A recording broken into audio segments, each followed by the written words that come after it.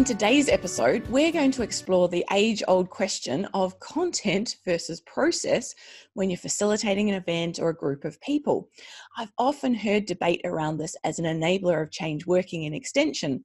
Some people are adamant that you have to know the content, and others are equally adamant that it's the process that helps enable change. But first of all, let's make sure we know what we mean. That's a good idea, Denise. In my mind, content is the what, the topic or focus of change. It's the problem, the opportunity, the decision or the technical content. It's what you're going to be talking about. Process, on the other hand, is the how we facilitate the event, where we discuss the what. So process is the methods, tools or techniques being used, the design of a workshop and how you'd manage a group. It's how you would go about exploring the what. But Denise, why do you think it's important to understand the difference as an enabler of change? Well, John, over the years that I've worked in this field, I've started to recognize that people have an unconscious bias to either end. Sometimes it has to do with your background. If you have a great deal of training in a technical area, then often content is seen as important.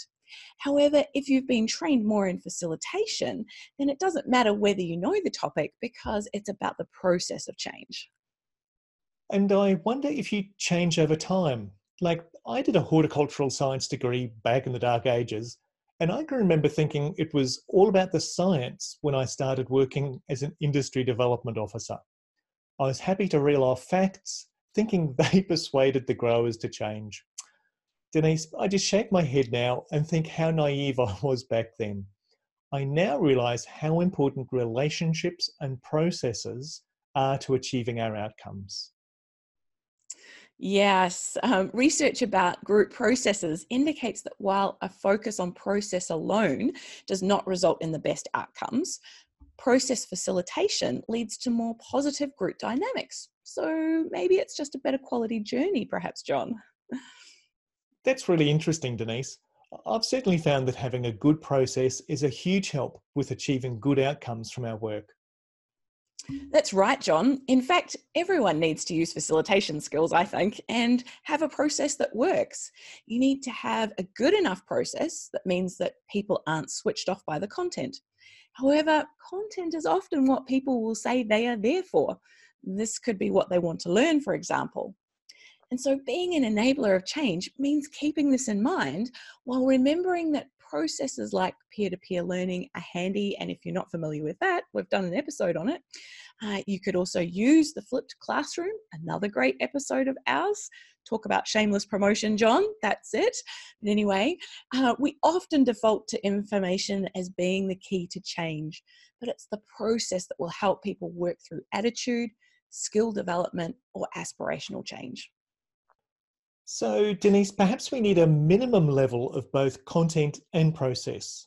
This is where I've seen some scientists very successfully engage with a pharma audience because they know their subject area well and they've taken the time to learn some basic facilitation skills.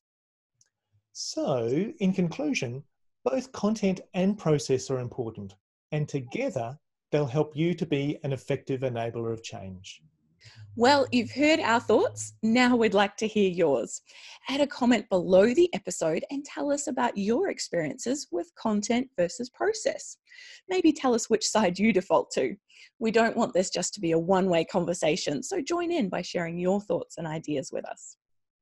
Thanks, folks, for joining us on this Enablers of Change episode. Remember to subscribe if you'd like to know when new episodes are available. All the best until we meet again.